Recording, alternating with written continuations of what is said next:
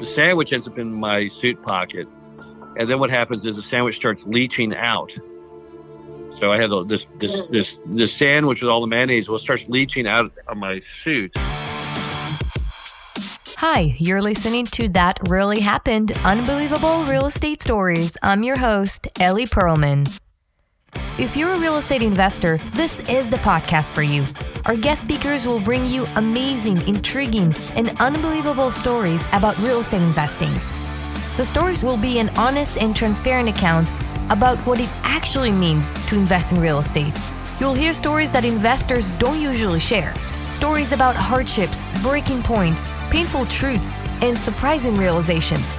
Sometimes there's a happy ending, and sometimes the story ends very differently than you would expect. So let's get the show started.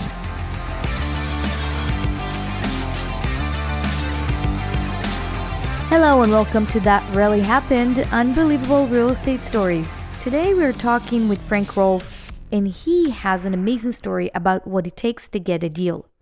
Frank saw a property he wanted to buy and was determined to do whatever it takes to get the deal done, even if that means risking being poisoned. Hello and welcome to That Really Happened, Unbelievable Real Estate Stories. Today we have a special guest on the show, Frank Rolfe. Frank is the leader of mobile home parks and is currently ranked as the 5th largest mobile home park owner in the U.S. Frank has been investing in real estate for almost 2 decades now. He has owned and operated hundreds of mobile home parks, and today he owns over 250 communities across 25 states. Among the books that Frank wrote on mobile home parks, you can find an insider guide to buying and selling used mobile homes and mobile home park investing. Frank also runs a boot camp on mobile home investing where he trained hundreds of investors on how to buy and operate mobile home parks. Frank lives in a small town in Missouri with his wife and daughter, and he holds an AB in economics from Stanford University. Hey, Frank, welcome to the show. Hey, thanks very much for having me. Of course, it's totally my pleasure. And Frank and I had a little conversation before we started recording the podcast. I actually met Frank a year ago in one of the real estate events in Denver, and he has so many interesting and fascinating stories, as you can probably imagine. When you're in the mobile home park business, there's a lot is going on all the time. Yes, there's no shortage of things going on in the mobile home park space every day of the week. Yeah, I can only imagine. So Frank, can you tell us a little bit about you and what you do and what you're maybe involved in these days? Yeah, absolutely. I started with just one mobile home park back in 1996, and then I joined forces with my partner Dave Reynolds in 2010. And so we built our entire portfolio park by park, brick by brick. No large acquisitions. It's just literally been one park at a time. So everything's been kind of grown organically. And since it's been grown organically over time, both Dave and I have done just about every role in the company. So we've served as everything from a park manager. I've officed out of parks for a decade. Dave actually lived in his early parks when he bought them. We've been, in charge of utility conversions from private utilities to city services. We've rehabbed homes. We've done it all. So we have a pretty wide range of knowledge. So what I do today is, we've got about 300 mobile home parks. We have about 750 employees. And I try and, jump in there wherever I see something lagging or failing to try and prop it up and get it in the right thing again. So my day is very varied. I mean, some days I'll have phone calls all day, and then sometimes I'll be on the road for a week at a time. So I just pretty much go wherever the problems are. So that's kind of what I do. It's kind of like we're herding cattle, and I pretty much chase after the cows that got off the beaten path and then get them back over. So that's kind of what I do. Interesting. And with everything that is going on with your investments, with mobile home parks, how do you keep from not burning out so fast? I mean, I can only imagine that it's real estate investing on steroids. There's stuff going on all the time, and it can be challenging even for a much more, for multifamily or office space. I believe that's a lot more comfortable to deal with sometimes, and there's not a lot going on all the time. So how do you keep from burning out? How do you keep the energy going? How do you deal with that, the day-to-day operations? Sure. Well, the first thing you got to have in operating anything is you have to have a structure. I mean, you can't have it where every resident, every manager is calling you every 5 minutes all day and night. So you have to kind of have a hierarchy of how that works. So we try and have our managers in the field, which are called community managers, and we have a code name for them, which is CM. Our CMs are the first line of attack. So the resident goes to the CM with their problem initially. The resident does not go to me or anybody else. So the CM kind of serves as gatekeeper. Now, at the same time, to ward against that on-site manager going bad, you have to have a backdoor to allow people in times of trouble to get somebody beyond them. So we also have a helpline, which people can call or email in to contact us. And that's a very important thing you also have to have, because it's required, if you want to maintain good customer service, to have people be able to reach others and say, well, gosh, my community manager is not addressing my problem, or that type of thing. And so then what happens is, so the community manager then talks to the next level up from them. Now, in the early days, it was just Dave and I. Today, we have another layer of folks that are between community manager and us. But it's all about the structure. You have to have systems and you have to have structure. So we've tried to systematize everything from the collections to property condition to occupancy. And it's no different than if you look at how McDonald's works, right? You have the McDonald's and they've systematized everything from making fries, chicken nuggets, comes in prepackaged bags. It's got the deep fat fryer at a certain temperature, and the timer goes off when the fries have been cooked adequately. So that's the first level of what you have going on. And then at the same time, you've got, the manager of the McDonald's, and then you have the franchisee that the manager goes to. But you would not have the guy cooking the French fries thinking that maybe, the bag was short 3 fries, calling the franchisee at home at 11 p.m. saying, hey, I think the bag was short 3 fries. Right. So that's what drives you crazy, is that lack of structure. And in a mobile home park, it's particularly bad because a lot of our residents are truly unstructured. So, in apartments or condominiums, people are pretty much used to how the system works, and they obey the system because they grew up in a system, and most of them went to school, went to college, and have normal jobs. But in mobile home parks, what happens is you sometimes have people who are outside the system because they've never agreed to be in the system. So you have those people who are kind of like outlaws, and then you also have people who just don't get it on how systems work, and that's why they often don't get the really good jobs and other issues. They can't work within systems. So what'll happen in a mobile home park is that the residents, if they have access to your number, or if they feel like they can gain benefit from it, they try and use the system to the best they can.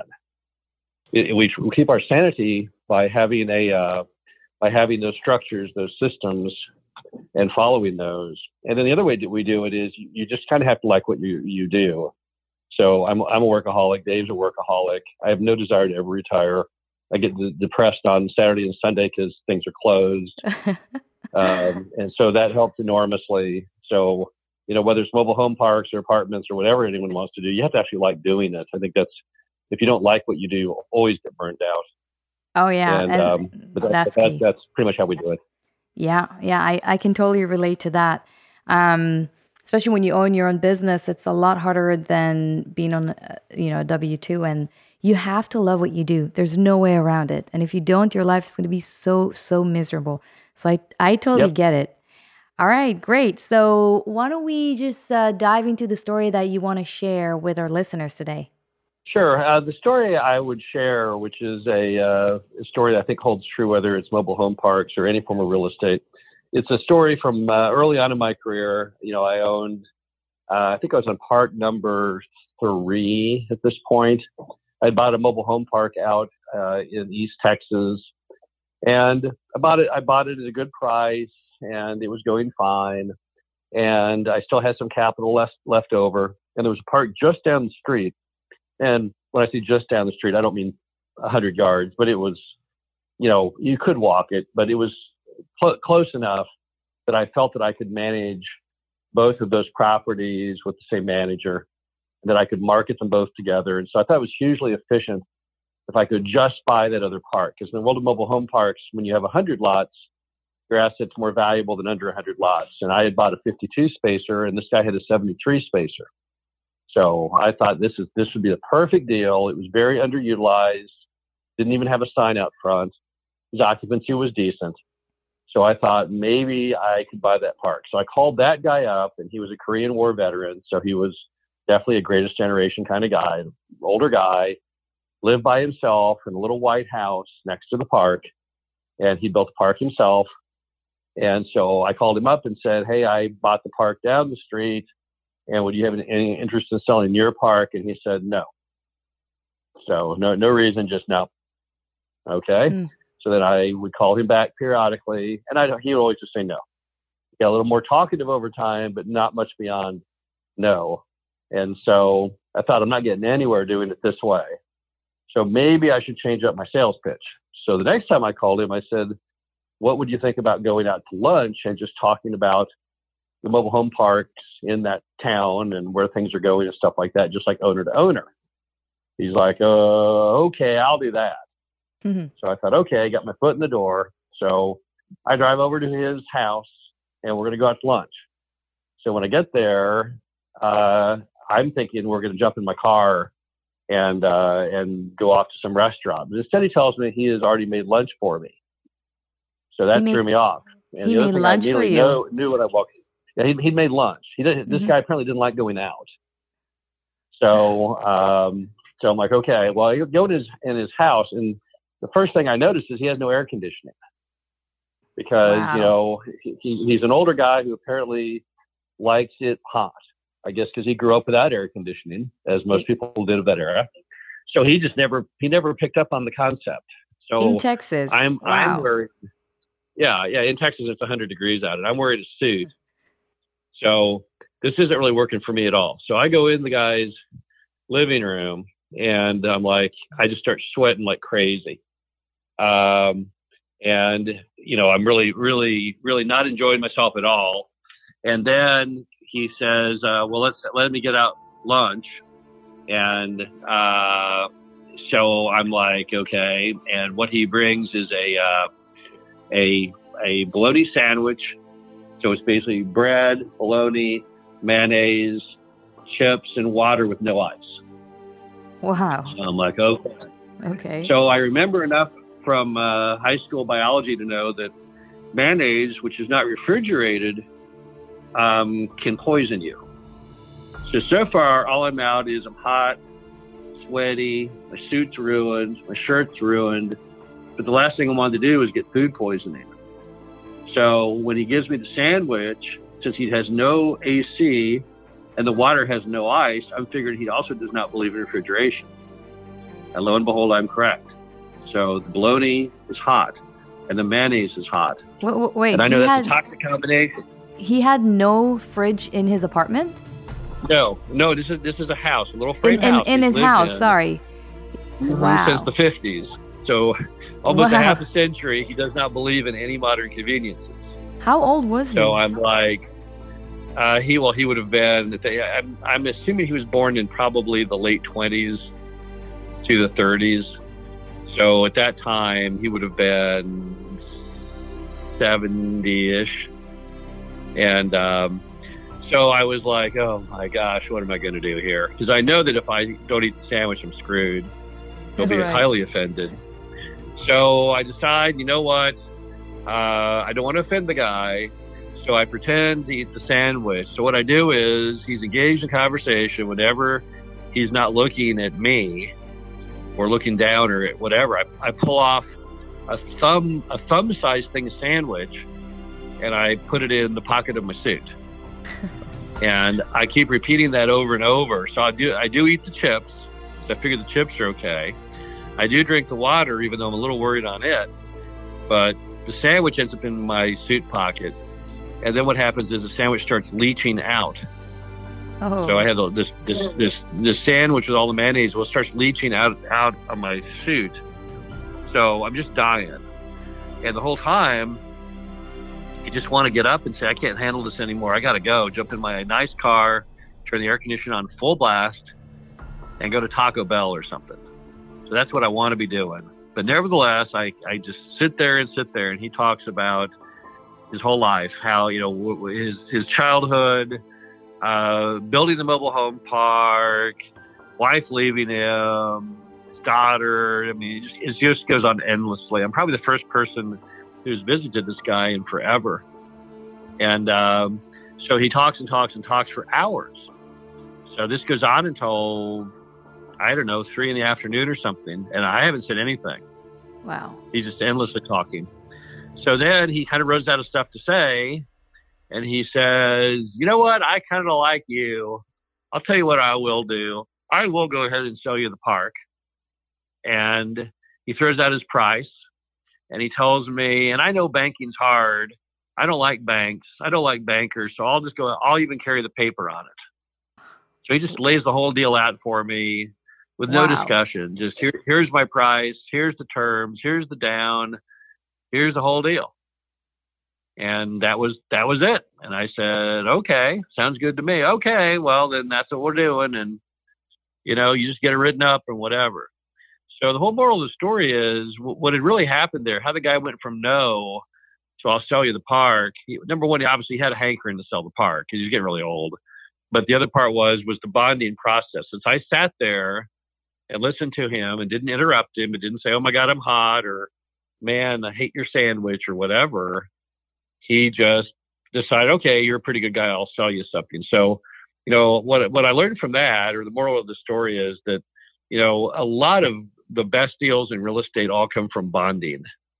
And bonding really is just the fact that particularly older sellers see more in life than just money, right? So a lot of people think that when it comes to selling real estate, that the seller is always going after the best offer. He's always searching the bigger, better deal. So if you offer X and the next guy offers X plus $1,000, that the other guy wins, and that's not the case. That's the wrong way to pursue buying. You want to be more than just money. And when you bond with people, then it's much harder to unseat you with a higher offer. And then additionally, sometimes if they like you a lot, they'll go with you even though you're far less than the other person, because they just don't care about the money. And another lesson learned from that is, in other forms of real estate where people buy stuff and have debt on it, a little bit of money is a huge part of their return. So like if you bought an apartment complex for $1 million and you went to sell it for $1.2 million, so you're only going to get $200,000 more than what you paid for it, and I try and get you to drop the price by $100,000, well, that halves your return, right? But if you have no debt, and I go from $1.2 million or $1.1 million down to $1 million, you still get $1 million. So when you're dealing with a lot of older sellers who own the properties free and clear and are often, frankly, lonely and bored, the best thing you can do as a buyer is to bond with them. And by bonding means you don't have to do it in person. It can also be by phone. You basically just listen to them. And my favorite bonding question to the seller is, so how did you come to own the mobile home park? That answer can take hours. And but bonding is really important. So when people ask me all the time, because Dave and I have done together about 12 zero down deals. So basically, the seller financed with no money down. And you say, well, where'd those come from? Was it your amazing negotiating skills? No, not at all. You can't negotiate somebody into zero down. That doesn't work. It's all from bonding. So the most powerful thing you can do if you're trying to buy real estate, whether you're starting out or have done it for your whole life, is to really work the bonding. And it's not only the seller. Sometimes you can also bond with the broker, right? Yeah. So if the broker likes you more than the other person, he's going to give you first shot at the deal. He might even convince the seller to go with you, even though the other guy offers more money, because he'll tell the seller, no, he's a better buyer. He'll really close. So in America today, where people don't think much about relationships, because we've all gotten so impersonal with emails and shopping online, and like there's not even clerks in stores anymore. I think everyone, particularly millennials and people, don't understand the power of bonding and that human relationship side to business, because that's how a lot of people conduct their final decisions, is not just money, but it's also like liking people. Absolutely. Absolutely. And I think that you touch on a very crucial point here, that building relationships in real estate is, I wouldn't say it's everything, but it's so important. And I'm curious to know, when it comes to mobile home park owners, do you usually find the deals through directly through the sellers to the owners, or do you go through a broker? Because in that case, when you go through broker, and that happens with multifamily and office for the most part, it could be a little hard to bond directly with the seller unless you're in the best and final. Then you have the seller call, but that's very late in the game. What can someone do today if there's a broker in the middle? How can they bond with the owner directly? Sure. About half the deals we buy, and for the last several years, we've been the biggest buyer of parks in the U.S. Half of the deals come from brokers, and about the other half comes through us cold calling and doing direct mail. So, so brokers are super important, because without the brokers, we would only be half as big as we are. What happens on the broker side is sometimes you're better off not bonding with the seller because the broker's already bonded with the seller. Right? When the broker gets a listing, there were other brokers, and that seller bonded with that broker for some reason. Typically, he liked that broker. Sometimes that broker promised he'd get more money than the other guys, but normally they all have about the same price. So normally he's got the in. He's the guy out of the 100 or so mobile home park brokers in America. That's the guy the seller likes the best. Now, here's the problem. If you go to the seller, there's no guarantee that he'll like you at all. All you know is he likes that guy because he listed his property with him. Interesting. So what you have to do is you have to work through the broker, because if you really think about it, the broker, and not to offend anyone in the brokerage community, but the broker really is always the agent of the buyer, because the buyer is what gives the seller the money to pay the broker. So what we found is if the broker's got a listing that you're interested in, and you say to the broker, okay, I know the guy's asking $700,000, but you and I both know that's too much, because based on the numbers that the bank will do, that's 100 too high. So how much do you think he'll take off? The broker, realizing you're 100% correct, realizing if it doesn't sell, he doesn't get paid, realizing that you can't get around the banking community, he will say, you're exactly right. And so I think I can sell him at 710. So why don't you make your offer for 710? And I think I can get him to sign it. Or the broker will say to you, well, I agree with you, but this guy loves to negotiate. So if you really want it for 7, you better come in lower than 7. So you send in 650, and he negotiates back at 750 and you're at 7. But that's the way it works. So sometimes we never even get to know the seller, because it's too risky, because we might not bond with them.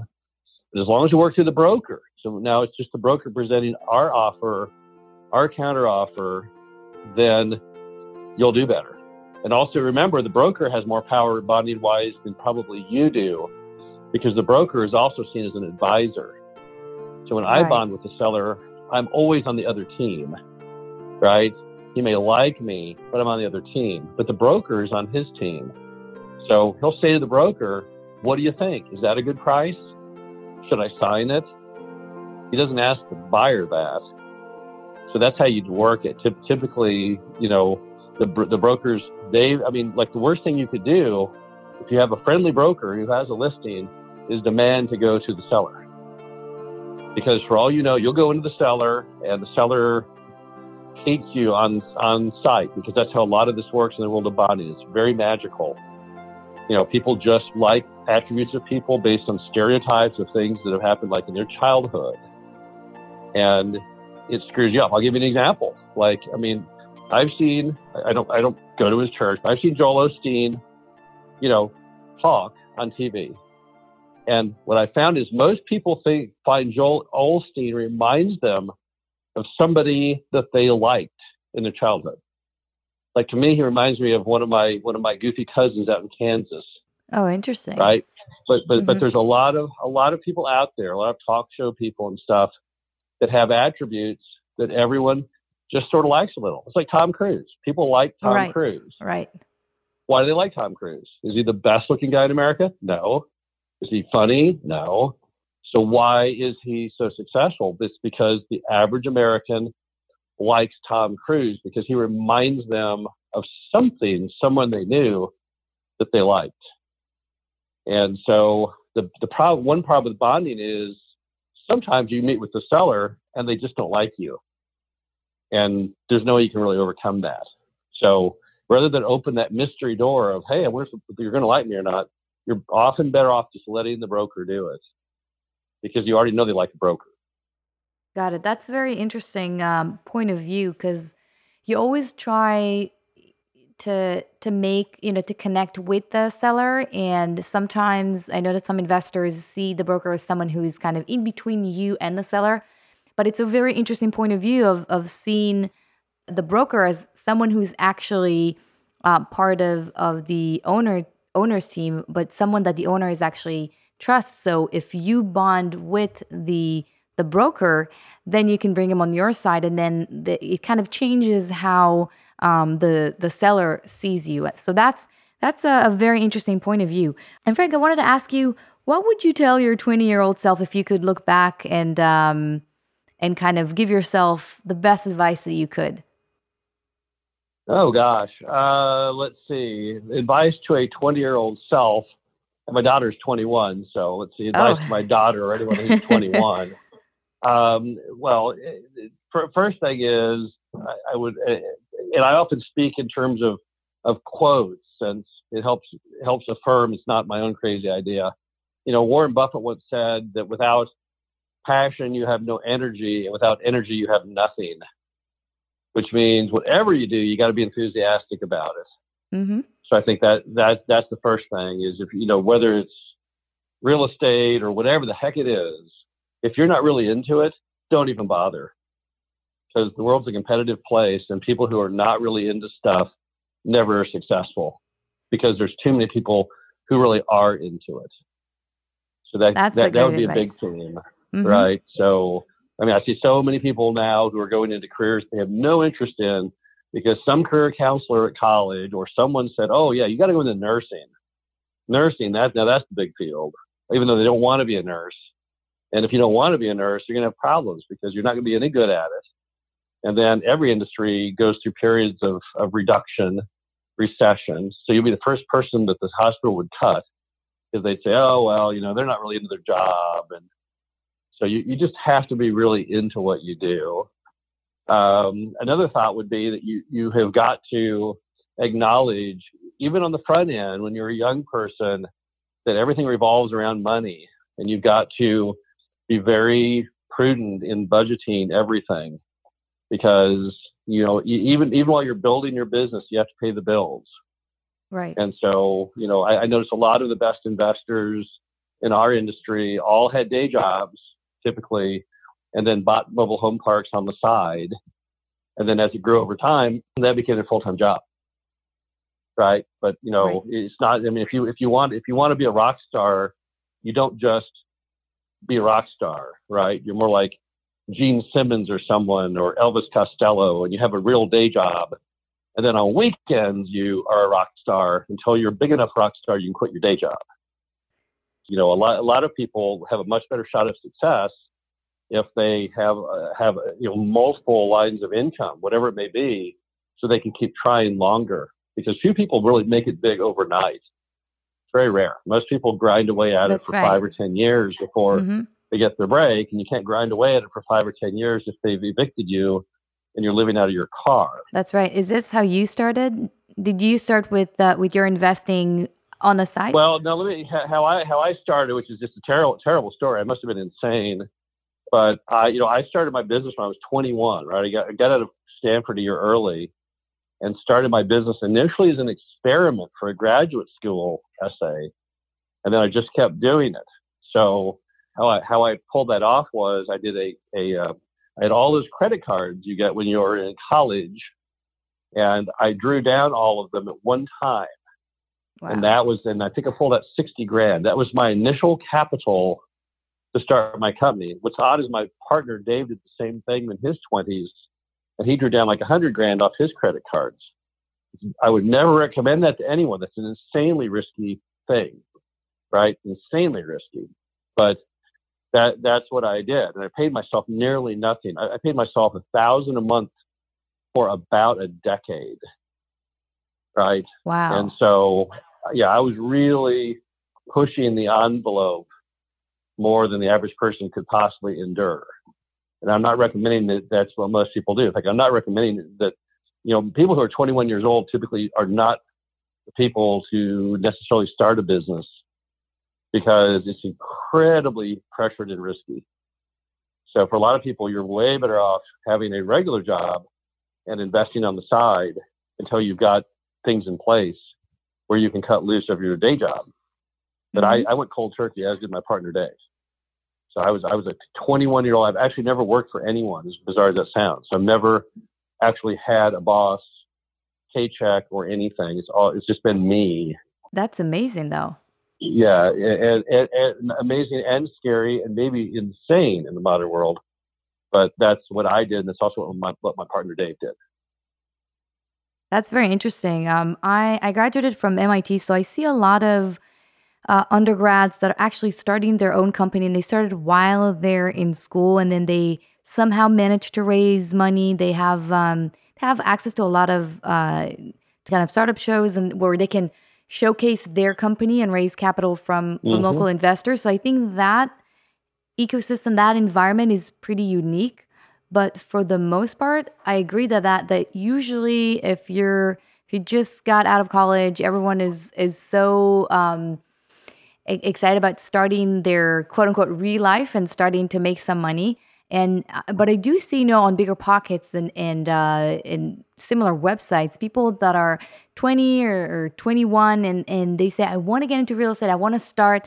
I don't know how to, and I'll be happy to team up with an investor and see how I can add value. So I think doing that on the side while having a steady job, because nobody's going to pay you a full-time salary right at the beginning. So I think that's a very interesting advice, and I think it's incredible that you've never had a boss.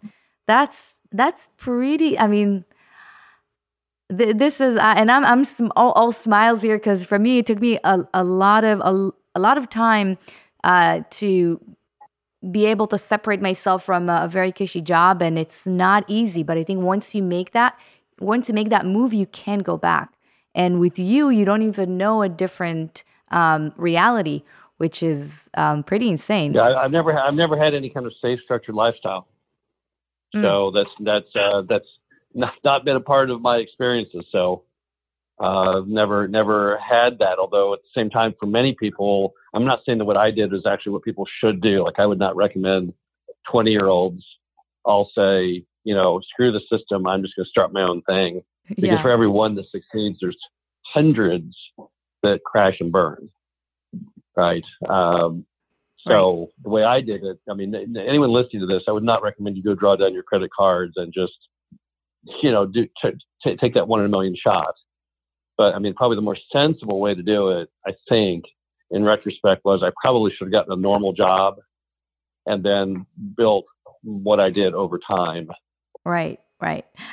So thank you, Frank, for your time and for sharing your story. And I know you have many more fascinating stories. And I just wanted to ask you one last question, and it's, where can people find you? Oh, gosh. Well, you can typically find me in my car driving across America looking at mobile home parks. But if people want to reach me, the best place, if you go to the website, mhu.com, which stands for mobilehomeuniversity.com. You can access Brandon, who's my partner's son, because that's been Dave and my hobby now for about a decade. So like every night, while most Americans watch TV, I also watch TV, but I also watch TV and type reports and newsletters and articles and things like that. And then I teach that class about the industry, 6 or 8 times a year. but that's where the best way to find me is just go to mhu.com, and you can't miss me. I'm all over that website. All right, great. Well, thank you again, Frank, for your time. It was great having you on the show, and I hope to keep in touch and talk to you later. Great. Thanks for having me. Whoa, what a story. The lesson that I've learned from Frank's testimony is that you have to be creative when you try to build relationships, especially in real estate, and that building trust is crucial to be successful as an investor. That's all for today, guys. You can find the episode's show notes on iTunes and on my website, www.ellieperlman.com. Also, don't forget to subscribe to my show on iTunes. This way you can stay up to date with the podcast. And next week, we'll have a new and interesting episode about a syndicator who decided to switch to passive investing. He will share with us why he did it and how he vets syndicators after making this change. See you soon.